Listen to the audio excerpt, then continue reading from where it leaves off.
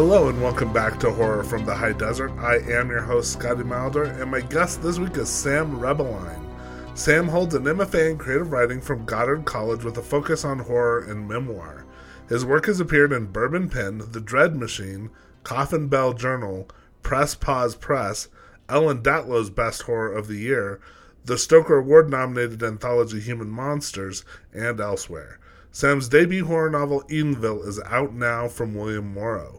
His follow-up collection of stories set in the same fictional universe, The Poorly Made and Other Things, is coming for you in early 2025. Sam currently lives in Poughkeepsie, New York, with two very old dogs. For pictures of their sweet, stinky little faces and updates about Sam's work, follow him on Instagram at RebelSam94. As always, if you're enjoying this podcast, please go to whatever streaming platform you're using, give me a 5-star review, click the subscribe button, tell your friends, and here we go with Sam Rebelein.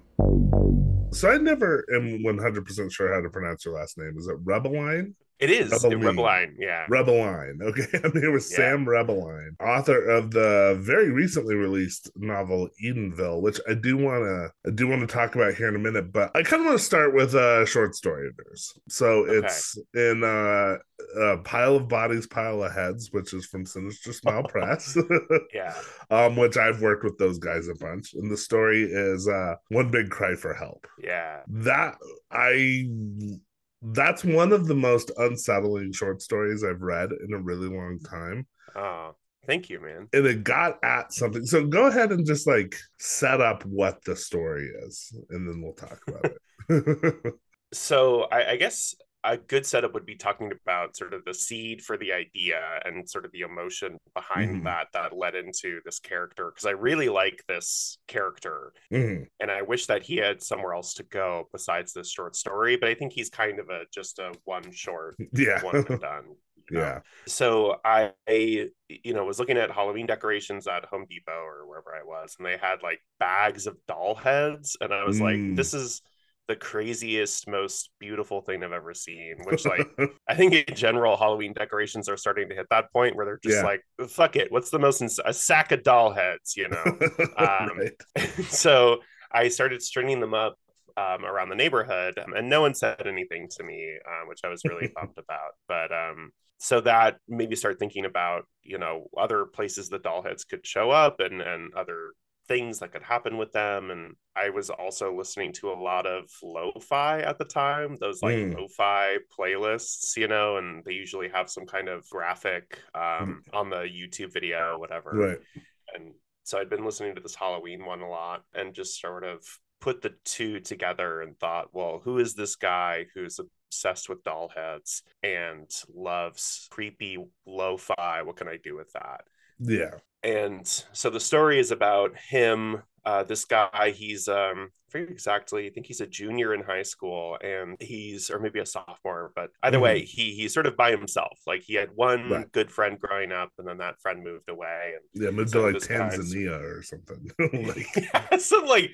Really moved away, And so he's by himself, and it's about him spending time by himself and what that's like for him. And he has this free period with one other dude. I don't know if you've ever experienced that in high school, but I had free periods where it was you and just one other dude in the library or whatever. Right. And you're like, we're never going to speak, but I appreciate our time together.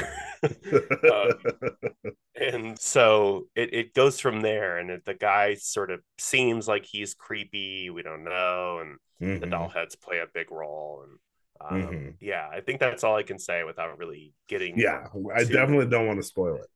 What I really responded to with that story, one other thing I think we can say that I think is not a spoiler because it comes up early in the story, is that there have been some kids who have gone missing in the area. Yes. Yeah, which he sort of offhandedly mentions, which I think is the real way to set up any kind of real information or real exposition, is just be like, oh, and by the way, don't look at that thing or whatever. Right. Yeah. But what I loved about the story, and this kind of one gets to just because I want to talk about how you grew up and got into horror and stuff, is I really responded to this idea. It got me thinking about, and I just reread it this morning. I'd read it Oh, cool. probably a year or two ago, and then I reread it this morning because I knew I wanted to talk about it. But it got at this idea that I've had of like I was the weird kid for sure growing up, Yeah. like, and Yeah. I I don't had say yeah, like not I'm not surprised. I mean, yeah, like me too. Yeah. yeah, well, I Like mean, I think almost any of us who like end up doing what we're doing probably were on some level. we were weird at some We point were for weird sure. at some Yeah. point. And like I did have some friends who would kind of come in and out of my life. Some would move away. And some I stayed friends with. I've got some friends from high school that I'm friends with to this day, but Yeah. it occurred to me reading your story that like the stakes are higher when you're a weird kid trying to make friends. Because Mhm. if you're like the quote unquote normal kid who's like on the football team or on the cross country team Yeah. or like I don't know, even like works for the school yearbook or in the marching band, like you have Yeah. this ready-made group that you tend to draw your friends from, right? Yeah. But if you're like the weird loner kid, like how are you gonna, you're not going to after school activities, like, and so like the only other Yeah. kids available are other weird loner kids. Like, how do you cross that bridge, And I Yeah. remember like making friends with kids when I was younger and being like, okay, I know I'm weird, but like you're real weird. And like, are you too Yeah. weird? Like, Well, because that's always the balance, right? Because then you yeah. try to make friends with some of the weird kids who are like sort of weird and nerdy, but smart enough that you can engage with them. And I feel like Mm-hmm. that's a lot of the difficulty that I've had making friends because I don't know where that balance is necessarily. And then you start spending time with people who like all of a sudden are like showing you weird collections of their old boogers or something, Right. like just like, oh God, I'm nowhere near the edge like Yeah. where I thought I was. And I made friends with some kids that like pretty quickly I was like, I don't like you actually kind of scare me a little. Yeah, and it's hard to back off from that. I think if you're Right. breaking up with a significant other, it's nice and clear. You're like, well, I don't think we should date anymore. But a friend, you're like, Mm-hmm. it's sort of a nebulous thing. Yeah. How do you cut that off? I think it's a weirder and harder conversation than just like a normal breakup. Right. And it's like, I remember because I remember like the kids who played football and stuff. And like they were like friends, but then they would fight and get in like fit. They'd be drunk at a party and fight over some girl or whatever. But it's like, but they were all on this like kind of equal footing because we're all on the football team together, or Yeah. whatever. And then, but like for the rest of us, it was like if we lose the one weird friend we have, like where do we go? Like where's the bottom of the rabbit hole?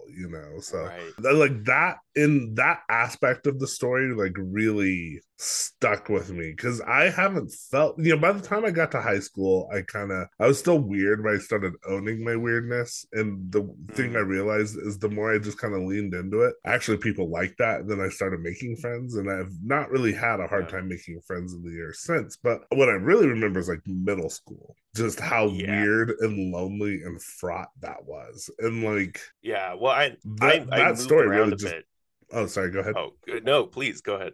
I was just gonna say that story really just like tumbled me back into that experience. Nice. Well, I'm sorry, but I'm also glad, I guess, because that's sort of the point. But Yeah. I was gonna say I moved around a lot in middle school, which I think heightened that feeling too. Like Mm-hmm. my dad is a professor and wanted to take a sabbatical back to Minnesota. Our whole family's from Minnesota, both sides. And so for seventh grade, I spent this one random year in Minnesota, and it was just the worst. Mm-hmm. I think seventh grade is a huge developmental year. I felt like a monster because I grew like a Mm-hmm. foot that year. And so I was just all of a sudden covered in these stretch marks, and I had no reason to try to make friends because I was going to move back to New York at the end of the year. And my New Mm-hmm. York friends had like moved on sort of without me and were making their own new friends and things like that. So Mm-hmm. I think those couple of years from seventh grade through like 10th grade, because then I switched schools when I came back, Mm-hmm. and it was just a lot of sort of social like up and down, Yeah. sort of turmoil. So yeah, those times were particularly hard, and that story especially is like 10th grade me who is just so I guess, bitter after those few years about making friends and like Hmm. being in a new environment yet again. And it was a huge school that I moved to as well. Like I was in Right. this very small private school. It was like 20 kids per grade, and then moved to huge public school where all of a sudden it was like 650 kids in a Wow. grade. So that's a Um, culture so, shock. Yeah. yeah, and add to that you're 15, right? So you're just Hmm. like, this fucking sucks, you know. uh, Yeah. so yeah, so I definitely, that is definitely in that story. Hmm. But it's also strangely a time in my life that I find myself emotionally sort of going back to, because there were Hmm. lots of times then when I felt very cozy and comforted by stories that felt as dark as I felt. Hmm. Like I really got into the Saw movies around that time, and I think something about the worldview in those films was just like Hmm. spoke to me on a subconscious level. Everything's rusted over, like every bathroom is shittier than the last, you know. Yeah. And And there's you have some something, of that aesthetic in Edenville kind of pops up. yeah, there's a Saw trap or two in Edenville for sure. I mean, the bleeder is Saw Yeah, for through and through. that is Um, very Saw. I mean, it's actually a lot um, weirder than Saw, but now that you say it, I can see yeah, that. Well, that's interesting. Like, yeah. and I'm older than you, so like my references are kind of more '90s. But like, it was the Mm, same thing for me, and I had the same thing. I got real big, real fast. You know, I think you and I were sure. both about the same size.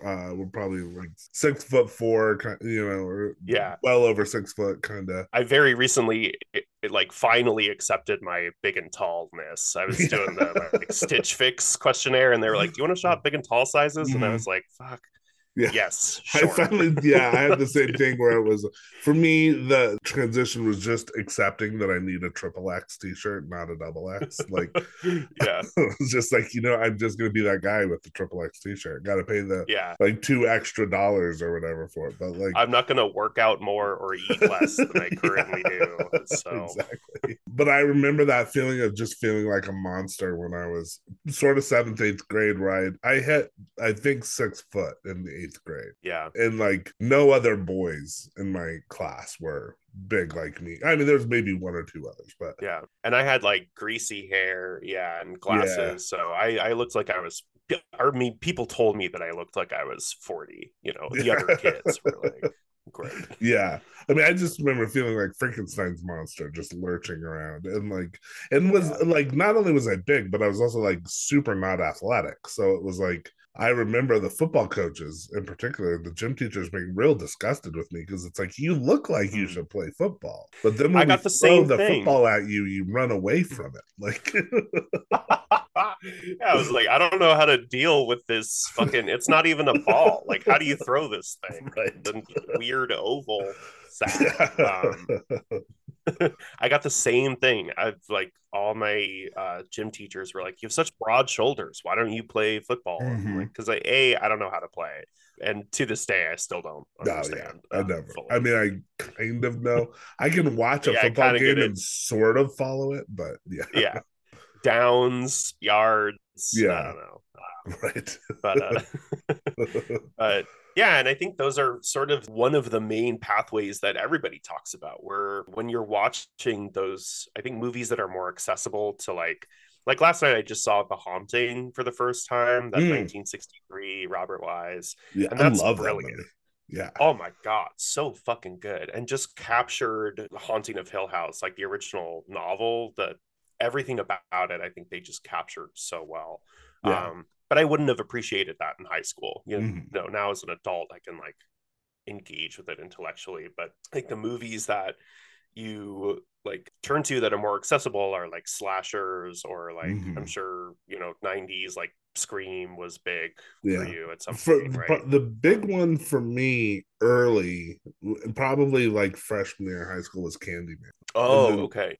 Yeah. yeah, and then Scream came. Scream was, I believe, it was either, I think it might have come out my freshman year of college. Okay. And so that Nice. I was like, I feel like those are like bookends of my like, because the '90s was like a weirdly not great decade for horror, but there Yeah. were these flashes of brilliance, you know. Yeah. And And so I Candyman think was probably the big one for me. which I think like feeds into my point exactly, that if you feel like a monstrous kid when you're in that space and watching those movies where it's the Mm-hmm. dichotomy is very clear between there are the Jasons and then there are the hot teenagers. And Mm-hmm. as someone who never felt like a hot teenager, you're going to identify, I think, more with Jason. You get that feeling of like, yeah, fuck them up, you know, Right, right. I definitely which, went through that. yeah, I definitely went through that phase of like my sympathy. Not that I was ever like genuinely like gonna be like, I'm gonna go stab some popular kids or anything, but like, yeah, right. but like watching movies, there was definitely a period of time where I was much more sympathetic to the serial killer than the teenagers. Yeah, I was much more on Yeah. Michael Myers' side or Jason's side.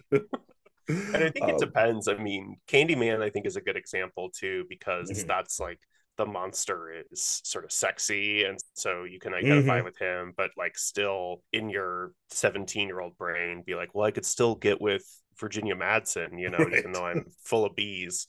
Um, but yeah, so I don't know. I've been thinking about that a lot because then I was watching the Fear Street trilogy that came out a couple years ago. Oh yeah, I haven't Um, seen those. I heard good things about them though. Oh, I think they're so brilliant. And there's a bit where the killer is about to kill a really nerdy kid, and my brain like broke for a second. I was like, I don't know I'm the Yeah. nerdy kid, but I also still sort of feel like the monster who's like angry towards the Mm-hmm. popular kids. And so it's just a really interesting sort of Mm-hmm. subconscious moment where I was like, oh, I don't know who I want to have come out of this, you know? That's interesting, and So that it's still that feels like that carries over a little bit in Edenville with Cam a little sure. bit.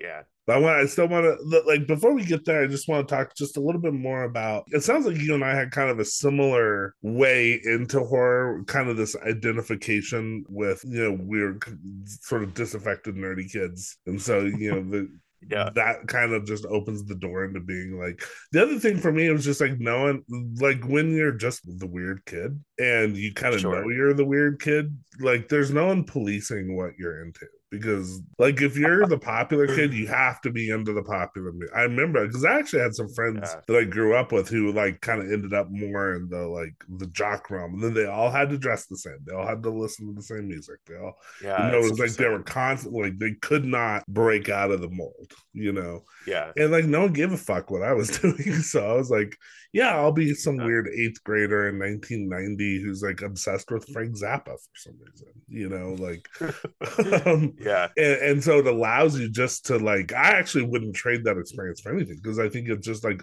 allows you to be as weird as you want to be when you Yeah. kind And I of think, stop trying not to be.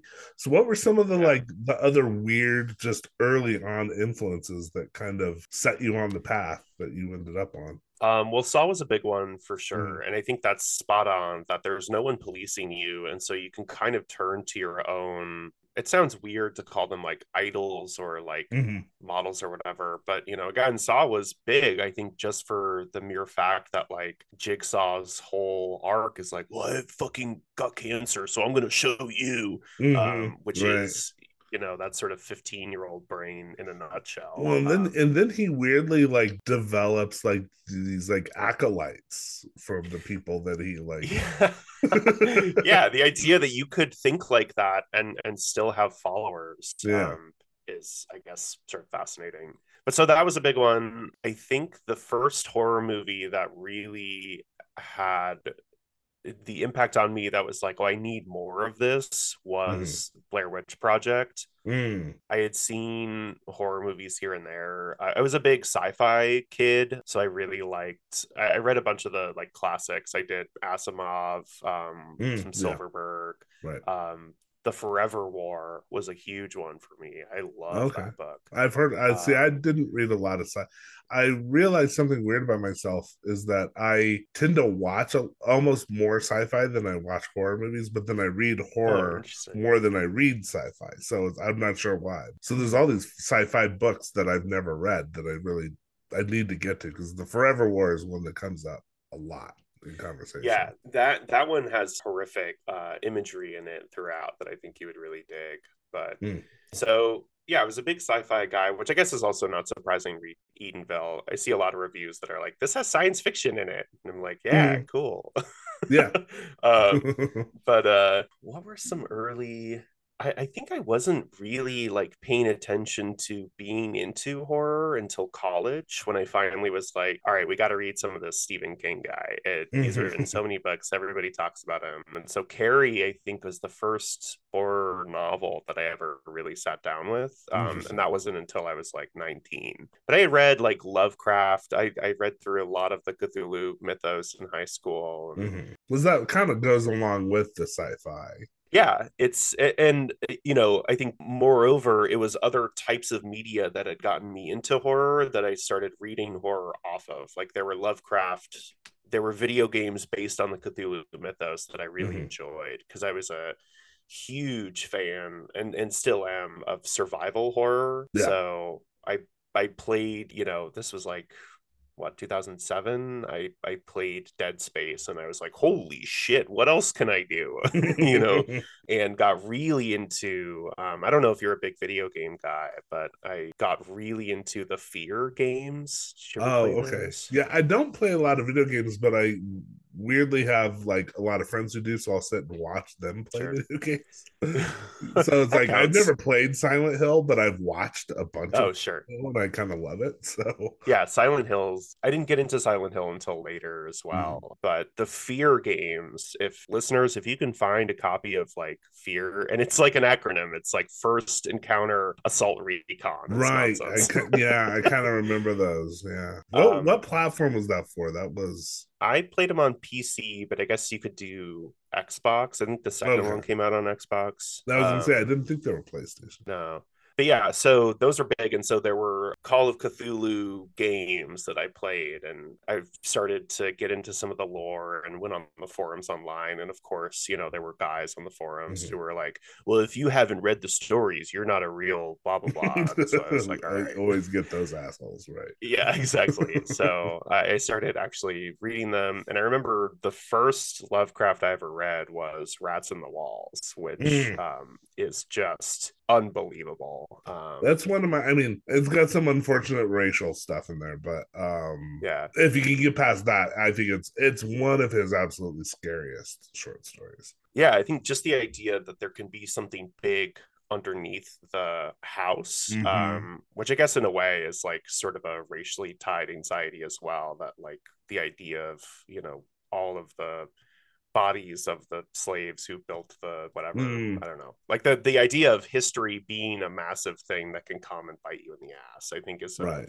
scary thing Well, to. that's the thing about subterranean horror that can be so powerful is, it's right beneath our feet kind of feel of like there's Yeah, this more primal, primitive, roiling kind of dangerous world right beneath us. yeah, And again, you've got some of that in Edenville for sure. yeah, What was yeah. it about so how old were you when you saw the Blair Witch Project? I was 13. um What was it about that one that really? Well, I guess my first question is: were you one of the people who believed that it was a true story, or did you know that it was a fiction? I knew it was fiction, but I got into it again, sort of an offshoot of something else. I was really into Cloverfield and the alternate reality game that they were doing around Mm, Cloverfield in 2007, which had been sort of a thing before. JJ Abrams, it was a JJ mhm, Abrams project, and he had done this whole like arc with Lost. mhm. People were finding clues on candy bars and shit. And so I was talking about this in class, and ironically, my history teacher was like, well, have you heard of this other, Mm, similar kind of deal, Blair Witch Project? And so I just thought it was so fascinating how media could blend into the real world like that mhm. you did have people who believed it was real, and it's sort of a one-time thing. I mean, you could go into the Blair Witch Project in the theaters and think, oh, this it might actually be real footage. And now that they've done that once, no movie will ever be able to do that again. Yeah, I remember because I was that movie came out my senior year of college, and Mm-hmm. I had known about it for a year or something before it came Wow. out. Yeah, because I was reading about it in Fangoria, and Sure. Yeah. so it's like the horror fans mostly knew that it was fictional, but I remember going to see it in the theater, and there were all the TV specials about it, and there was the website, Wow. which was all the missing, Oh, set up like yeah. a missing, database, Yeah. and I definitely knew people who fell for it. And I was watching it in real time. I was fascinated by the approach to both kind of playing with reality, people's perception of reality, and like Yeah. playing with the idea that like some people are going to actually believe this is a true story. But if you even get past that, it was just this great approach to world building. I Yeah. thought like what I was really impressed with Blair Witch at the time. I thought the movie was cool. I liked the movie, but actually I liked everything around the movie almost as much. I like there was the TV Yeah. Sci-Fi Channel documentary about it, and Oh, it the documentary freaks me out. The documentary, I think, has some images. They do some like, quote unquote artists rendering of the mhm. witch, and some of those images freaked me out more than the stuff in the actual movie. But the movie does that trick too that I was saying earlier, that the real exposition is sort of offhanded. It's the Right. one woman with her like toddler who's like, well, I heard, it wasn't a witch at all, but this like pedophile guy who would make one person stand in the corner, and like, okay, weird. I But then at believe the very end, yeah. I believe, if I'm not mistaken, I can't remember if it's her, but I know one of the people, because the way they had those interviews is they had it like they just sent the actors out there and were like, go talk to people in this town. And Yeah. like two of them were plants or something. Oh, So I interesting. think like the Okay. guy who tells a lot of history was like a plant. But I believe that woman just made like she was just some random person and she just made a bunch of shit up, Wow. Okay. and they could not track her down later. They wanted to find her and like get her to sign like a release form, and they Oh, could not find her. fascinating. But they ended up using a lot of what she just bullshit in the Yeah. actual movie, which I think is great. Yeah. And that's um, like such great storytelling too, to get the information sort of on the front end and yeah, have that in the back of your mind, and then just to have the image at the end without any context or explanation, and you have to do the work of putting the two together. Be right. like, oh my god, that's why he's in the corner. It's just so good. Yeah, Yeah. I love that movie.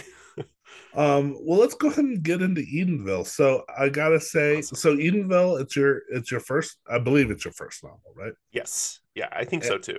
yeah. And it came out when? Just in the last few months. Yeah, just on October 3rd, so very October 3rd. fresh. Okay. I have to say, it's one of the craziest goddamn things I've ever read. I absolutely Awesome. loved it. Thank you. And like one thing, I don't want to spoil anything about it, but one thing I will say is that like you start reading it and you have no idea how fucking batshit it's gonna get, but you earn every twist and every new revelation and every just upping the ante every time it gets weirder and crazier and more surreal. Every moment is earned, I felt like, and I Thank felt like I you. was reading it and I was like, what are the influences on this? And I was like, well, I think there's some obvious Stephen King. I definitely can see the Yeah, sci-fi influence. I felt like there was some Clive Barker. I felt like sure. Yeah, I can see the Blair Witch influence in a way. There's some folk horror in there, and then yeah. I would even like wonder if like something like the Neverending Story made it in there. Like, Oh, so just talk a little yeah. bit about where that came from, because it is such a unique. I found it to be a really unique experience reading it. Thank you. Yeah, I think I just love stories that have a broad scope. I think, Mhm. with a lot of stories, you hit a point somewhere along the way where you realize this is going to be a small story. The opening Mhm. image and the ending image aren't going to be that far apart, which is fine. But I, Well, like even the story we were talking about, the big cry for help, is there's something yeah, very perfectly contained about it. Like you said, you could do yeah. something more with that character, but there's also something like that's just like perfectly encapsulated in that one little story. Yeah, he's just gonna keep walking up and down the same street, Right. He's not gonna. Exactly. But I love those stories where the opening and ending are just so far removed from each each other. I think Hmm. those were a lot of the sort of cheaply made early 2000s horror movies that I love as well. They're in like it's a small setup, you know, everyone's stuck in like a hotel room. This is not a specific example, but like I can't think of a good one. But like everyone is stuck in a hotel room and they don't know how they got there and they're trying to figure it out. And then by the end, they've unearthed the vast conspiracy that's running experiments on people and has Hmm. hotel rooms across the world and it's run by aliens and shit. And, you know, it's so that's the kind of craziness that I love where it starts very contained and then just explodes Well, outward. it's a thing Um, like I talk about, because I teach film mhm, and I'm a filmmaker as well. And like you see this in certain movies and filmmakers, like I think of Paul Thomas Anderson this way. I think my mm, favorite movie of all time is Apocalypse Now. oh, same. And it's these movies that Yeah. like they're bursting at the seams. Like any Paul Thomas Anderson movie is gonna have probably three ideas too many, and that's what makes them so great Yeah. is because like there's something like the movie can't contain everything he wants, Yeah. that he's thinking at the time. And like you watch a movie like Apocalypse Now, and I mean that movie's just teetering on the brink of total collapse from like almost the first frame. Yeah. And yet it grows and grows into this thing. And I feel like I could definitely Yeah. see that in something like Eden, though that same like you're not putting any limits, artificial limits on yourself, and you're just kind of like taking a big wild swing at this thing. Yeah, I think the only limit that I had, because we queried, so the short story collection that I wrote, Mm-hmm. that's stories around Renfield County.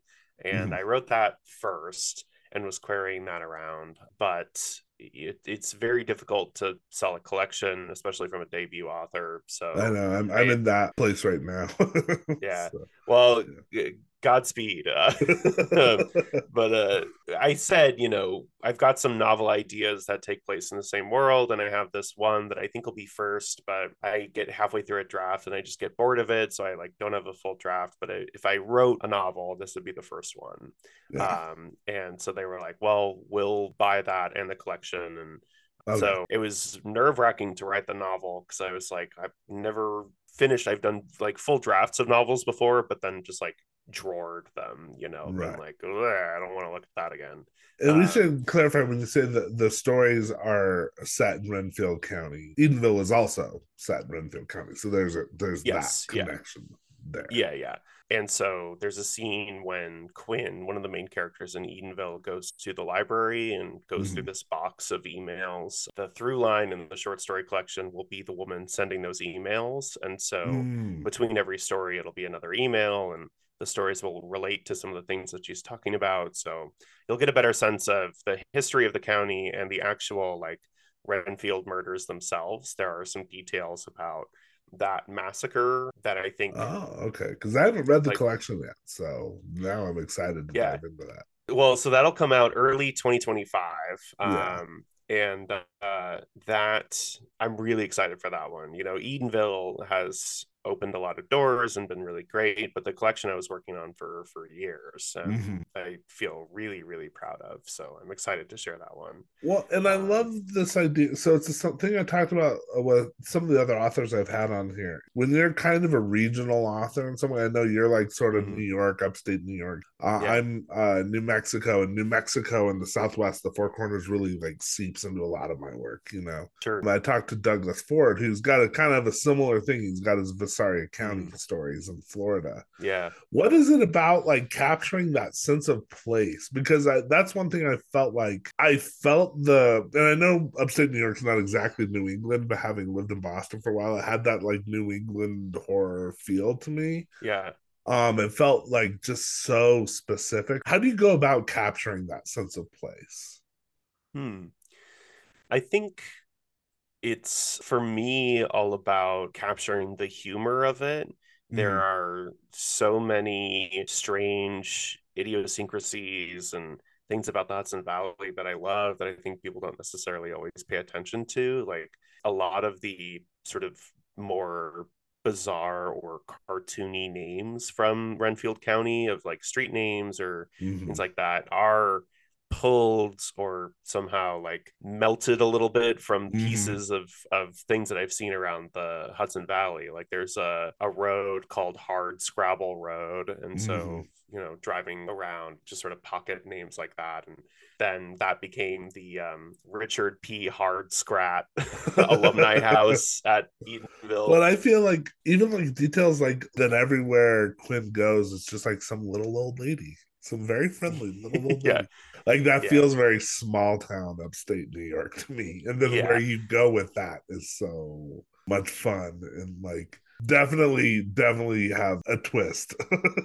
Yeah. And that, the neighborhood that I live in now, I was living in Brooklyn when the pandemic started. And so moved back upstate with my mom and then moved to Texas for a bit and moved back to New York. And when I moved back to New York, I was like, let me just settle here for a minute. Mhm.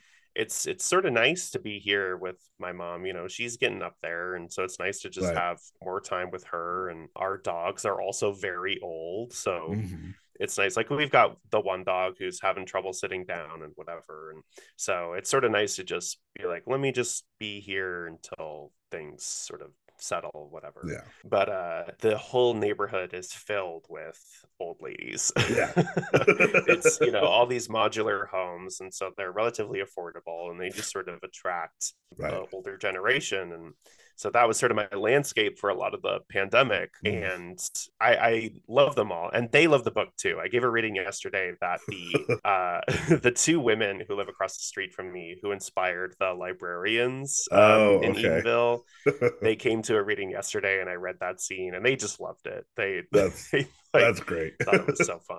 But Yeah. I think that's one of those things that just like it's whatever around you just sort of seeps into the work. Yeah. And it's not necessarily always things that you find terrifying. Like I love my neighbors, Right. but it's just that oppressiveness of whatever is around you all of the time. You just have Hmm. to talk about or write about, like Well, and I just get it love out a little bit.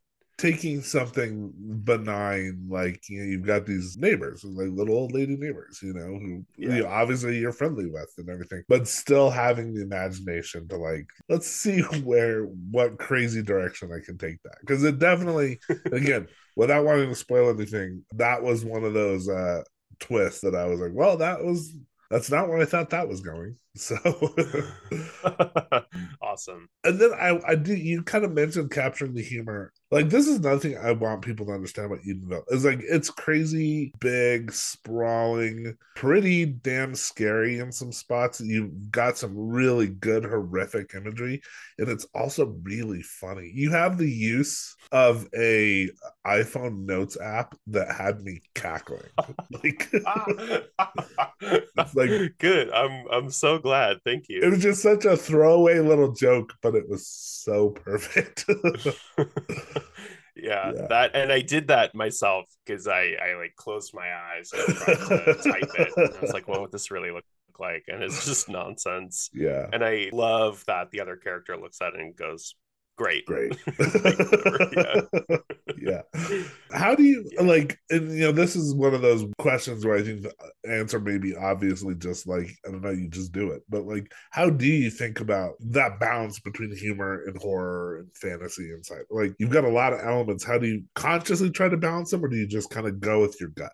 I think I go with my gut. I try to think of how well the piece is breathing. If I have, because I think very cinematically, I talk about film a lot when I talk about my writing influences. And I started in scripts. I wrote plays for a long time and Okay. I did sketch comedy through college and did a lot of theater in high school. So my brain is just sort of geared towards like dialogue and stage Uh, direction and making sure that the beats all flow very well. So I think that's the main thing that I pay attention to. If it's starting to get really, really dark and dark and dark, how can I make sure that it doesn't sink too far? Like, what's the uh, next like up note that I can play? sure. But also, how would I think most of the humor in Edenville comes from the characters reacting in ways that I would find natural, like something supernatural happens. And if I'm in that situation, because I read so much horror, I'm always looking for things to exist, right? Yeah, I'm hoping that I can someday see something otherworldly, even if it's only for a sure. split second before the thing gores me or whatever. Right. Not that I'm hoping to get gored, but I'm just saying. So I think a lot of the humor comes from that. Like, how would I, instead of having that sort of cliche character thing of like, oh my goodness, I can't believe there are vampires or whatever, just to immediately be like, okay, so here's what we got to do. And like, Yeah. here's how I react.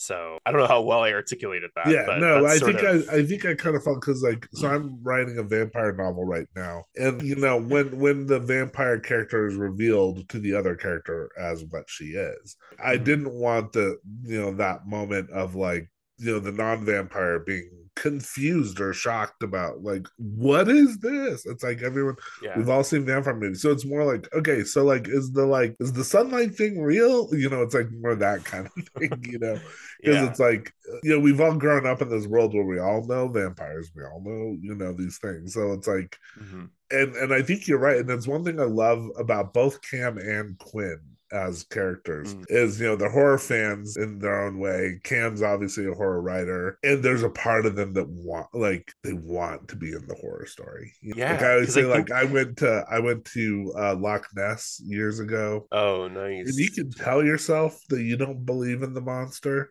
But if you get on a boat, you're going to be looking for the monster. Like Yeah. every time a bird was flapping off in the distance, I was like, "What's that? Is that the monster?" It's like you're Yeah. always, if you're the type of people we are, I think you're always kind of looking for that. Well, and I think, I went to church for years. My dad was a big church guy, and for years of Sundays standing there worshiping something intangible, I just hit a point when I was like 12, which was the beginning of my years getting into horror. It's like, well, okay, if I'm doing all this work for you, like where are you? And Right? horror always offers something tangible, Yeah. even if I mean, now I'm thinking of The Haunting just last night, which is psychological, Right. intangible, whatever. But I think in a way, it offers you the chance to see something otherworldly or supernatural in a concrete way, even if Uh, it's terrifying, which I think I just engage with so yeah. well. And that is one of the central questions of Edenville. Like, okay, you're in this space where you can see something from another world, but it might hurt you. Do you go down the stairs or not? Right. And it's not just that it's like the cliche horror character. It's like, well, it's because they're stupid. And it's like, Right. they don't see the threat. What's fascinating about Edenville is that they see the threat, but they kind of can't help themselves. And we should say for Yeah. anyone who hasn't read the book yet, give us just the broad plot setup.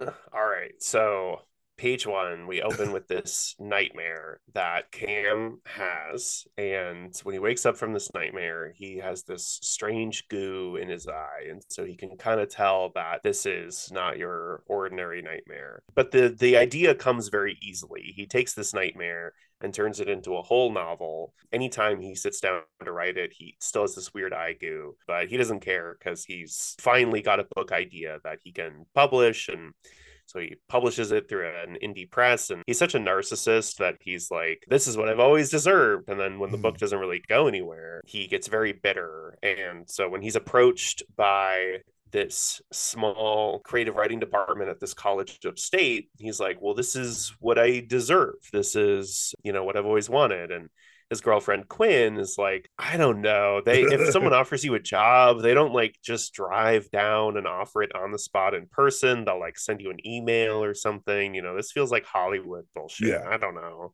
And she's also off put by the fact that the college is in Renfield County, which she has heard of, and she Yeah, it's knows kind of that. a connection too. Yeah.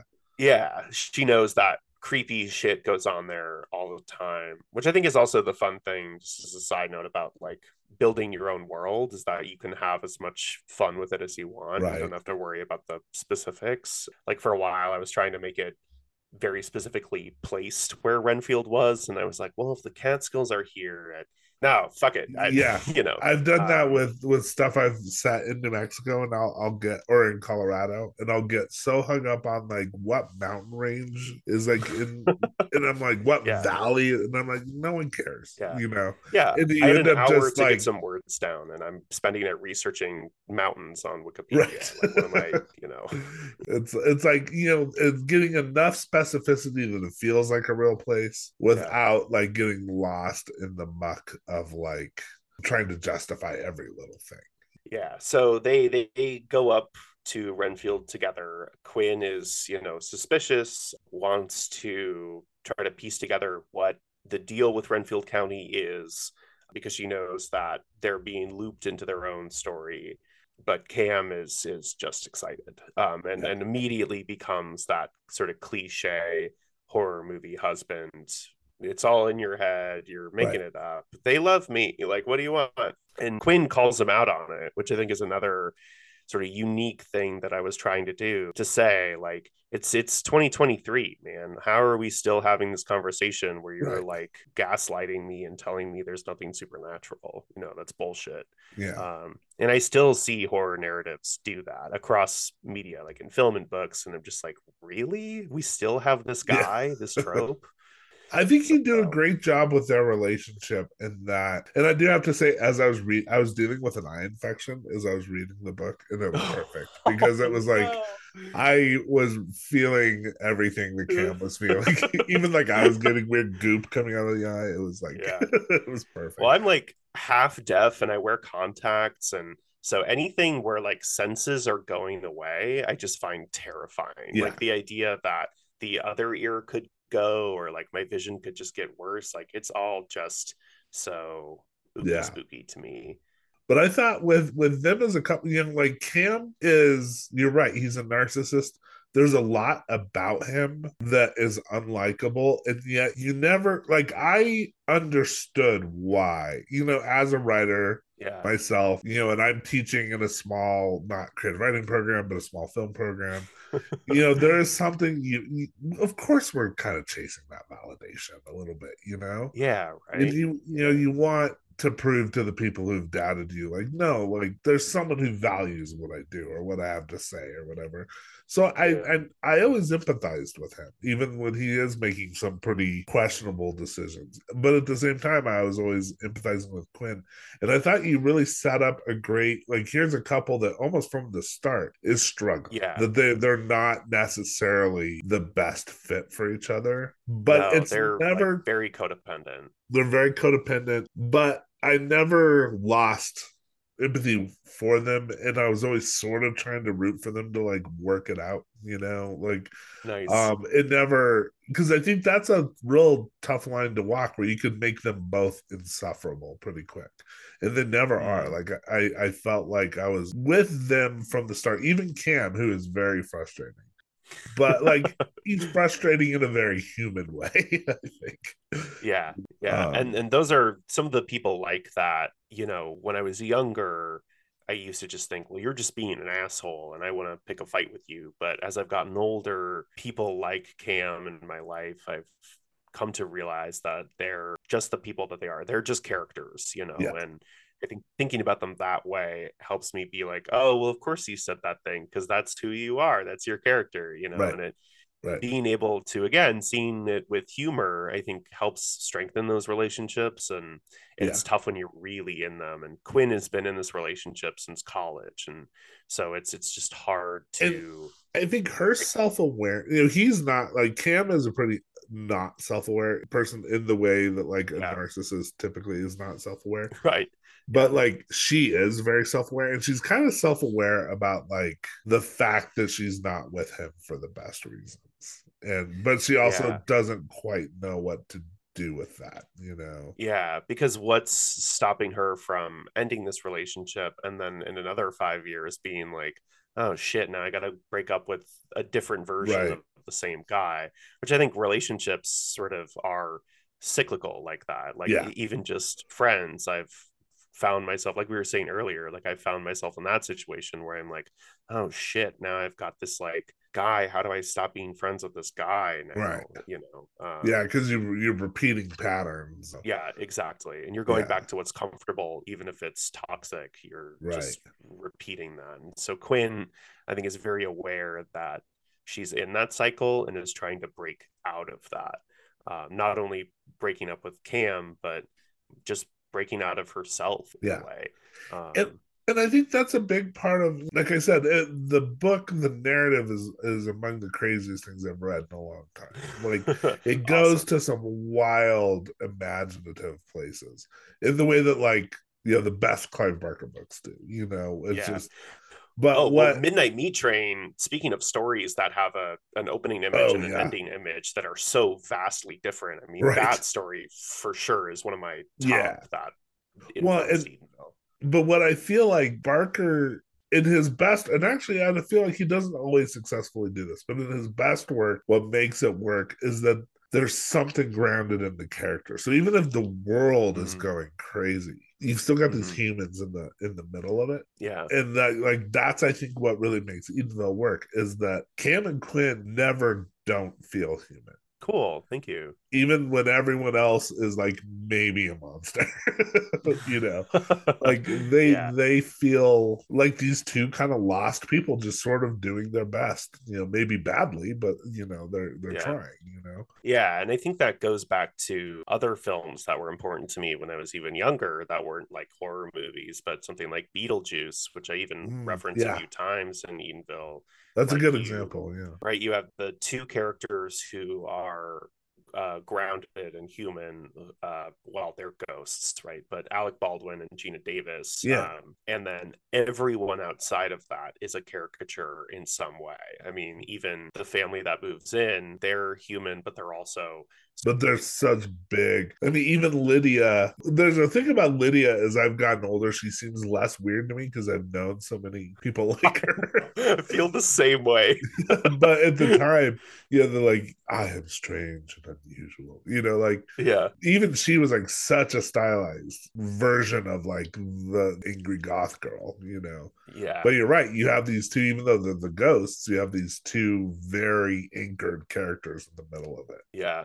And And I think, everyone else, like the house is all at odd angles right. after Delia changes it all. And the characters are sort of at odd angles as well. Like I love that one guy, Otho, her Yeah. like interior decorator Yeah. buddy. He's a great character. But yeah, even the woman who and so this is that's been a big inspiring thing for me, not only for Edenville, but overall that every character has a bit. Even the woman who comes to like their caseworker or whatever who comes to help them, she has the slit across her throat, and so when she's Right. smoking a cigarette, the Right. smoke comes out of her neck. Like even just having a simple bit like that for every character who's dispensing information so that all the exposition you get is sort of smoke and mirrors behind something that you can look at and engage with. Well, like you have that with the librarians who, they do have Yeah. names, but Quinn thinks of them as like glasses and spider because like the one Yeah. librarian is like has like 15 different glasses on her head. Like and Yeah, then the which got other a big laugh from the old ladies yesterday, by the yeah, way. They liked nice. that part. Well, that made me think of my dad because my dad always has four different like levels of readers, hanging off of him Oh on a yeah, string. yeah. But like, and then the other librarian has this little tiny spider dangling off of her Yeah. glasses. And it's just like such a weird. Like now that you say it, I was thinking Guillermo del Toro, but now that you say it, I can see like some Mm, Tim Burton in there too. yeah. Well, Um. Del Toro's stuff I always love. I just rewatched Crimson Peak, Oh yeah. and again, I'm a big sucker for a really interesting set, which I guess also should be no surprise to anyone who's read Edenville. Yeah. But that the house in Crimson Peak is just It's an incredible. amazing character in and Yeah. of itself. Yeah. Well, you Um, have some imagery towards the end that definitely, I think, feels fairly Del Toro. And I don't want to say too much more than yeah. that because I really don't want to spoil it. But there was some Well, stuff that felt like I would not be if Del Toro did an adaptation of Edenville, I could just see him like turning his mind loose on some of that imagery. yeah, it gets pretty monstrous character mashy at the end. But I think, not to spoil Edenville, but I think that something about places being characters in and of themselves Right. always necessitates some kind of arc for that character. And I think that the one misstep in Crimson Peak, this is a minor spoiler for this 8-year-old movie, is that the house doesn't burn down or get destroyed in some way. Yeah. And I just Yeah. like, as the second, like, Glass Onion last year, when they walk inside that glass onion, I was like, this thing has to explode by the end Right. of the movie. And when it did, I was like, oh, thank It's God. so satisfying. Right. Yeah, I don't know why that is, but I just find that dates back to old God. I mean, Dracula's castle gets Right. sucked into the ground, right? Well, it's Fall of the House of Usher. Yes, yeah. The house collapses both Yeah, in I the don't know miniseries and in why. the original story. Yeah. And spoilers for a 150-year-old story. Right. I mean, if you're going to yell at me about spoiling something that's literally called The Fall of the House of Usher. Yeah. Oh my God. Well, I don't want to keep you too much longer, but I do want to talk. So, as always, I asked you to recommend the movie, and you Yes. recommended the movie Triangle, which I had Oh yeah. seen, but I hadn't seen it in a while, so I rewatched it. And I mean, it's actually crazier than I remembered it being. On rewatch, it's brilliant. Yeah. I rewatched it last night, and from the jump, from the first image, I was like, oh my God. Yeah. Well, and it you mentioned that it has some resonance with Edenville that you were kind of like pulling a little bit from it. But one thing that I thought, beyond just like any narrative elements, going back to what I was saying, is like you have some crazy twists in Edenville, but they all feel earned. Everything feels set up. Nothing feels like just a wild left turn that's arbitrary. And Triangle to me is so perfectly that way, where every single twist or surprise has been set up by an earlier image that may be like completely innocuous, but then like when it's revealed what it actually means, it's mind-blowing. Yeah. So do you want to kind of just set up what the movie is for people who haven't seen it? Yeah, I mean, God, you got to go in as blind as possible. Yeah, and I would say definitely like we should avoid spoilers, because for people who haven't seen it, they really need to like go in blind. Yeah, and the first time I saw it, I put it on. I think I watched Coherence first. Have you seen Coherence? Oh yeah, yeah. That's another really great mind-bendy experience. Right.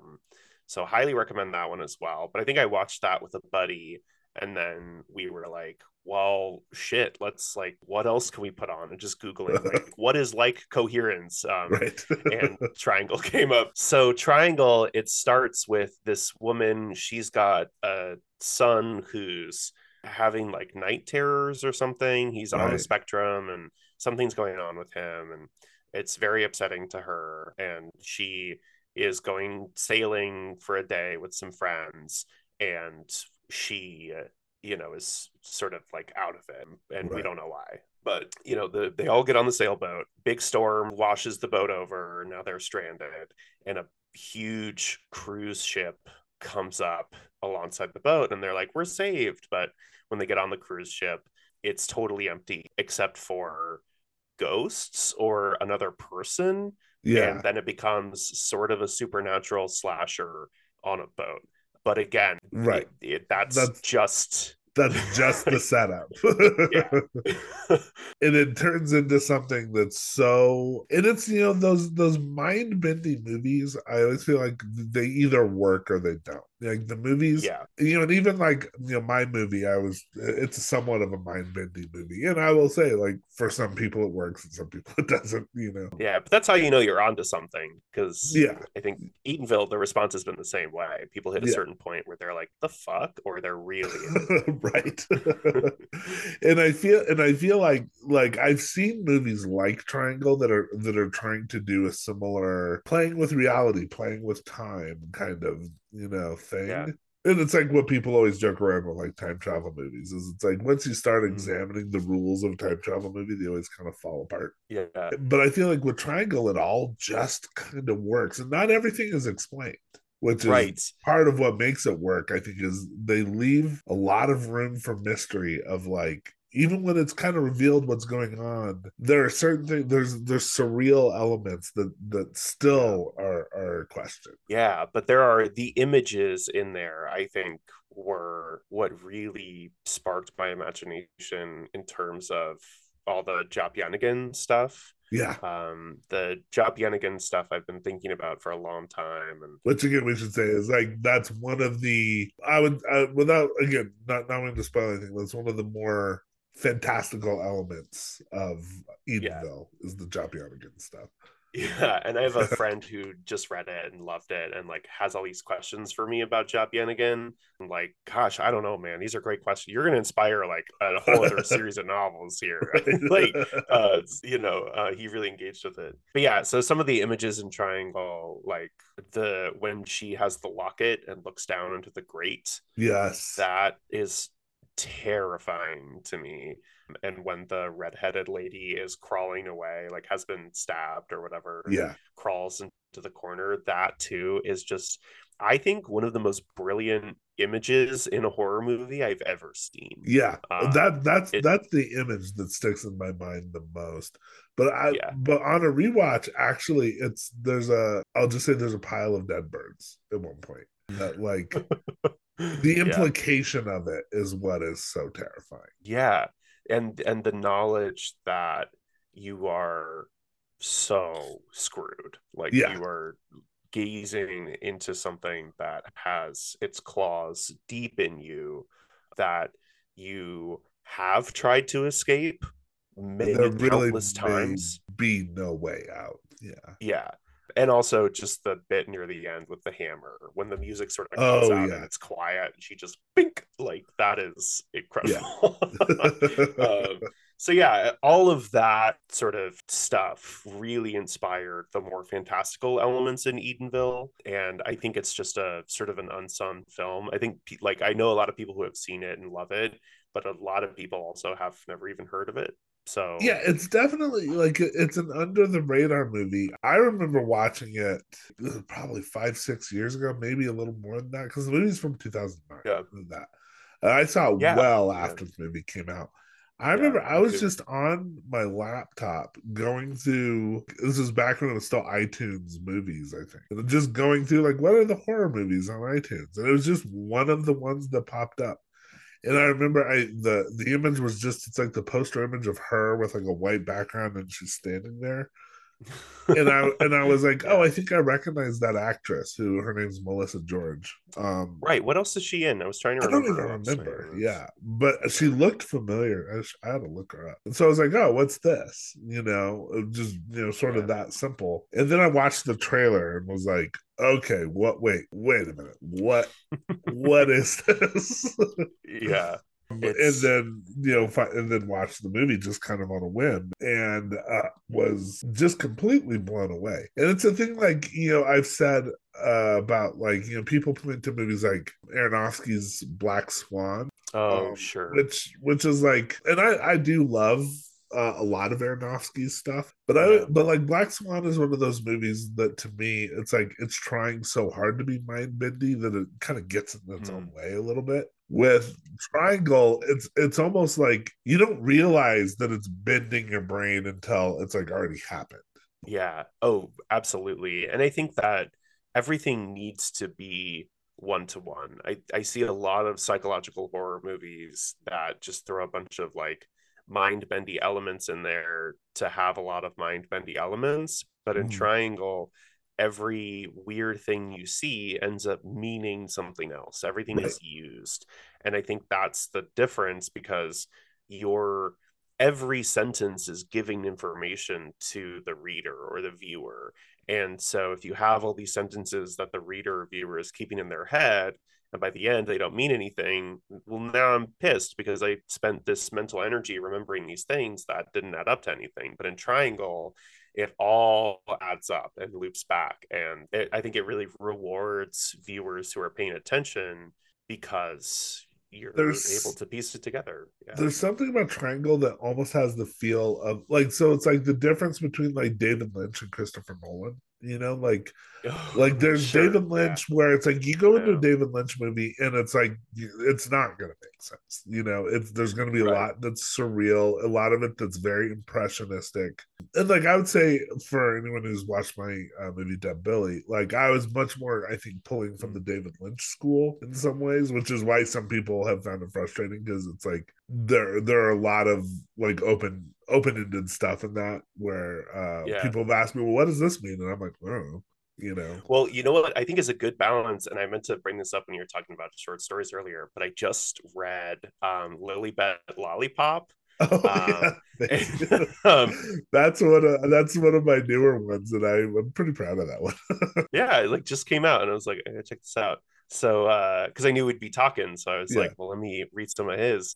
But I think you do the balance really well there between elements that are remain mysterious by the end, but then a lot of elements come together. Like you have, I think one character even says like, "Well, what was the deal with the dogs?" And then at the end, when the dogs come out, you're yeah, like, "Oh, here we go."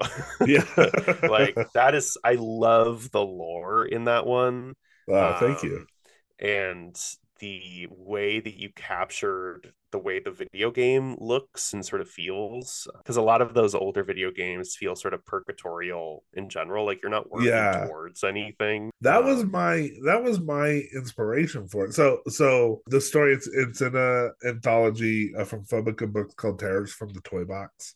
That's all about like cursed toys or cursed games or whatever. So Which like mine is no further questions, already yeah, sold. Like yeah, exactly. And so without, I don't want to say spoil it, but like mine is it's an old 8-bit like kind of Nintendo style video game, like 80s style video game that is not yeah, exactly what it seems. But a big part of the inspiration was remembering some of those old Atari games and how like endless they were. It was just this endless yeah, loop. And like you're right, yeah, it's very purgatorial. You're stuck in this weird, like liminal space in these games in a yeah, way that like modern video games, which are so narrative, really aren't, yeah. that way. You had to be up on the lore. Like you do a good Yeah, job too of saying like, well, if you hadn't read the magazine ad or the manual that came with the game, there are elements that wouldn't make like you wouldn't know the snake's name, right. you know, things like that. Whereas now in games, like I'm halfway through Callisto Protocol, which is a like serviceable Dead Space knockoff that I'm enjoying but never want to play again. Yeah. Like it's decent, you know. Yeah. It's so different from that experience. Like everything is sort of hand fed to you. You feel like you're in this game environment and everything's explained. And, you know, video games have just changed so Yeah. much. So I don't know. I just love that story. I just wanted to say I thought it was a really fun time. Cool. Well, thank you. I was pretty like that was of the recent stories I've written. That was one of the ones I had the most fun writing, and I could tell. it's had a good response from people. So I'm pretty proud of it. Nice. But what I was gonna, it's like I like playing with a lot of surrealism, and sometimes I get myself into trouble where I will write something and I'm like, this actually just doesn't add up.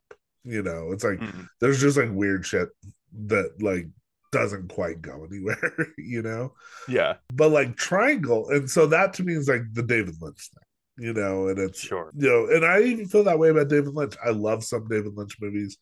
And then there are a couple that I'm like, what? Why did I watch? Like, why did I sit there for three Yeah. hours? I adore Mulholland Drive, and Yeah, that's been another hugely influential movie for me. But Eraserhead, I just have no interest in. yeah. Eraserhead, I appreciate the imagery, Yeah, but it leaves me pretty cold. But then like Blue Velvet, Lost Highway, Mulholland ooh, Drive, yeah. Wild at Heart, like these are some of my favorites. But then I watched Inland Empire and was like, I don't know what the fuck this is.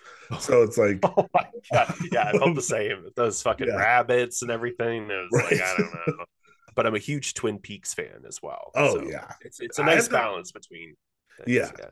but I feel like a movie like Triangle in some ways is almost a little bit more in the Christopher Nolan school of Mm, like it's a puzzle and like yes. there are pieces you can put together Yeah. and it all locks in this kind of much more cohesive way. And like I said, it still leaves some room for mystery. It's like it's a puzzle where like maybe three of the pieces are still missing at the end, but you can kind of see Yeah. the image that it's creating. Yeah. And like I'm always so impressed with things like that because it's not something I can really write. Like I don't have an analytical enough Yeah. brain to be able to like construct something like that. Yeah, the thing I'm working on now, the second book in the Renfield County world, or the second Uh, novel in that world, is about a town, like a full town getting sucked into this thing, and just keeping all the characters in mind. And I'm trying to keep them as flat as possible. Like yeah. the principal of the high school just has one bit, and so every time he shows up, he just does that bit. And so that's been helpful. But thinking of adding to this some kind of murder mystery, like not only being able to keep track of all these characters, but Right. also to be like, here's enough clues to have red herrings and like who done it. Like I could never do that. I don't think I Yes, could I've write never a tried mystery to like write that. a mystery, and I don't know that I ever will because Yeah. I feel same thing. I just to keep it all straight and to have it all add up and to build in a way where it's like you can see the puzzle getting put together. I do Yeah. think that takes a particular type of almost like an engineer's brain in some way. Like Yeah. Yeah. and I'm always like, sometimes I've watched something like even some of the Christopher Nolan stuff, it feels too constructed and I can get Mm. frustrated Yeah. because then it feels like the puzzle is the entire point. What is great Yeah. about Triangle is that it has that puzzle box feel to it. It has that, there's a mystery that you can solve. But the emotional heart of the movie is about a mother struggling with her duties with this special needs son. Yeah. It almost has more in common with something like the Babadook than it does. Yeah, you start to realize that, and I think that with movies like that where it's, it's a supernatural slasher on a boat or whatever, Right. it's easy to gloss over a lot of those character motivations, which I say in Edenville too. Like it doesn't matter what you want, Jason's coming for you anyway. Right. You spend the first half hour of the movie being like, I'm so glad I got into college, or like Crispin Right. Glover is trying to get laid or whatever, doesn't matter. Yeah. And so it's easy, I think, with Triangle's first half to ignore some of that emotional motivation, to just be Right. like, fine, he's just a horror movie 8-year old. Like, I don't care particularly. But then by the end, you realize that it's the emotional drive, it's why the movie happens. And I think Exactly. that also makes the difference for me between a movie like that and a movie like Eraserhead, where the emotions don't necessarily play a role in the driving force of the story. Like it's Yeah. more about the images. And what's weird about Eraserhead, where because that was in some ways that's his David Lynch's most autobiographical film because it was about his like terror of being a father. He had just had a Yeah. baby. Yeah. And you would think like some of that genuine human emotion would have made its way in there because I feel like it does in some of his other movies, but it does Yeah. not in Eraserhead. And like I said, I can appreciate Eraserhead as like an object, Yeah. but as a Yeah. story with an emotional journey, no, it doesn't. There's nothing there. It, yeah, it doesn't do it for me compared to something like Twin Peaks, Right. especially in The Return, some of those more like really bizarre out there episodes, like the black and white episode, I think still play a tangible enough role in the mythos that I can kind of like, okay, I get about 70% of this. And I think Right. that's enough to understand the emotional core, like where this is coming from and where this is going. And even like Firewalk with Me, it's all about Yeah. her. It's all about Amanda, or not Amanda. What's her name? Laura Laura Palmer. Palmer. So Right. it's yeah, it's been a minute. But nerds are screaming right now. How I could know. you do a fake Amanda. geek? Like, Who is Amanda? um, but it's all about Laura Palmer. And so Right. everything that's sort of bizarre and supernatural happening around that is just because she's losing her mind to these forces that she doesn't even understand. And Yeah. No, these spirits are, I'm a defender of Firewalk with Me. I think it has, I mean, it's got some of the typical problems with where David Lynch's stuff can kind of spin out of control. But that's yeah, almost what you want from a David Lynch movie, you know? But I yeah, think it does have that emotional core of like, watching her world fall apart. And that's what, for me, probably my favorite Lynch film is probably Blue Velvet. hmm, Blue Velvet, nice. yeah, there's a lot of crazy, weird stuff that happens in that movie. But to me, it's fundamentally a story about a guy who's in over his head. Like, Yes, yeah, and like we can all empathize with that, where it's like you meet somebody who gets you into trouble and you don't know how to yep. get. whether it's a hot French lady or somebody else, you know. Right. Exactly. So tell us kind of what you're working on now. You mentioned you've got another Renfield County novel. Like Yeah, when can we expect that? You've got the collection coming out in 2025. collection will come out in early 2025 at some point. That's mostly in the can. We're in like copy edits now, Cool. so the large bulk of my like writing work on that is done. And then yeah, I'm about a third of the way through this second novel, which I'm enjoying so far. It's been a lot of work, like I said, balancing all those characters. Sure. But I think ultimately it'll be really epic and cool in a way that feels maybe a bit more contained than Edenville. So I think the people who have lost in the larger cosmological stuff of Edenville will feel a bit more grounded in this one. So Interesting. even though it has its own mythology and its own zaniness, it all takes place on Earth. so Yeah. so yeah, I'm excited about it. It'll be sort of a mutilation cult story with Oh, fun. monsters. I'm already sold. So You had me in mutilation cult. great.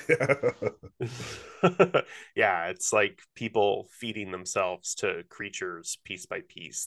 Oh, They nice. get convinced that the some of the wild pigs that live in the woods they have these like special enzymes in their gut that are able to take Mm. human flesh and like transform it into whatever you wish for. So if you feed your hand to one of them and be like, I want this to be pumpkin seeds, then they'll shit out a bunch of like pumpkin seeds, just in this like magic fertilizer poop, um, Wow.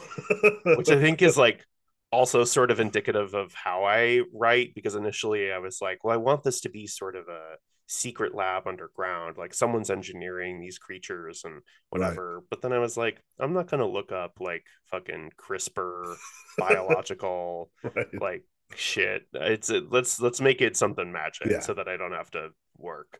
Well, that sounds um, awesome. So when is that? When do you imagine that will come out? I'm hoping that we can have that come out in fall 2025, and then we'll Okay. just do a book a year. Awesome. Yeah, So that'd be great. we're working on it with my editor. You know, once I get a full draft of it, we'll pitch it to her. And but she's already, we've talked about it a bit, and she seems really positive about it. So we're fingers Awesome. crossed. But I think that's about Awesome. all I can say for now. Well, cool, man. Well, this has been great. Thanks for hopping on and talking to me. I'd love to have you back on Oh down my the road. gosh. Yeah, that'd be great. This was so much fun. Thank you for chatting with me. We chatted about so many things I didn't even expect to talk about. From Yeah. Blair Witch to high school memories. Like, this was a really good time, man. Yeah. Yeah. No, this was a lot of fun. And hopefully we've seen each other twice at StokerCon. So hopefully maybe I'll see you out there Yeah, next year. I'll be in San Diego for sure. I have not made my plans yet. I need to like get off Okay. my ass and make some plans. But Nice. I gotta look at what else is out there too, because I just sort of started doing the con thing last year, and uh-huh. Stoker Con was like the only one I had sort of heard of. So now I'm like, well, I could go to Merrimack, or the Econ, or this, that, or the other. So Mhm. I'm gonna start branching out more. But Yeah, I hear really good things about the author cons. yeah, you should come. I had I had a great time at KillerCon, but KillerCon's pretty Mm, specifically sort of splatterpunk yeah, focused, which was funny because I'm not really, that's not exactly what I do, but it was fun going and meeting all those people and hanging out with them. So there are some good, and then like I was just at Spooky Empire in Orlando, which is a big fan con, but they have the creators yeah, track, that which sounds is great. kind of focused on writers and stuff, and that was a lot of fun too. So Yeah, there's a lot of stuff out there. I'm going to Bizarro Con next month, which oh, that's in Portland, is that correct? yes, yeah, Yeah, which more than anything was a nice excuse to go to Portland because I love it out there. yeah. But it'll be fun. I don't really know anything about the con, but it seems like the hotel it's at has some very fancy amenities, like cool restaurants and a hot tub. And Yeah. honestly, if there's a hot tub involved, I'm You're there. sold. So yeah, Yeah. Well, I so know it'll be I've fun. talked to some people who've been to that con, and that one's supposed to be a lot of fun too. And I think Edenville fits, like it's definitely bizarre enough. I think it kind of fits in the bizarro world. So I think you'll Yeah. you'll fit right in there. And it's funny. It's been like, like we were saying, you're the weird kid, and now I've got this book out there. And at first I was like, yeah, fuck you guys, my book is out. And then people started calling the book weird, and I was like, no, how could I still You're still the weird kid. yeah, but I'm happy to be I mean, it's been really nice hearing everyone else who has engaged with just how weird it is. It's been really, really cool. Well, so thank you for being one of those. I loved it. Thank you. Yeah, I loved it. I can't recommend it enough. I'm looking forward to the collection and the next book in the series. So Thanks, yeah. Well, thanks a lot for coming on, and yeah, we'll talk soon. Oh, thank you. Well, there you have it. Thank you very much to Sam Rebelein for coming on the show. And for all you listeners, don't forget to give me a 5-star review. Go ahead and subscribe, tell your friends, post on social media, and I'll be back with you again in a couple weeks.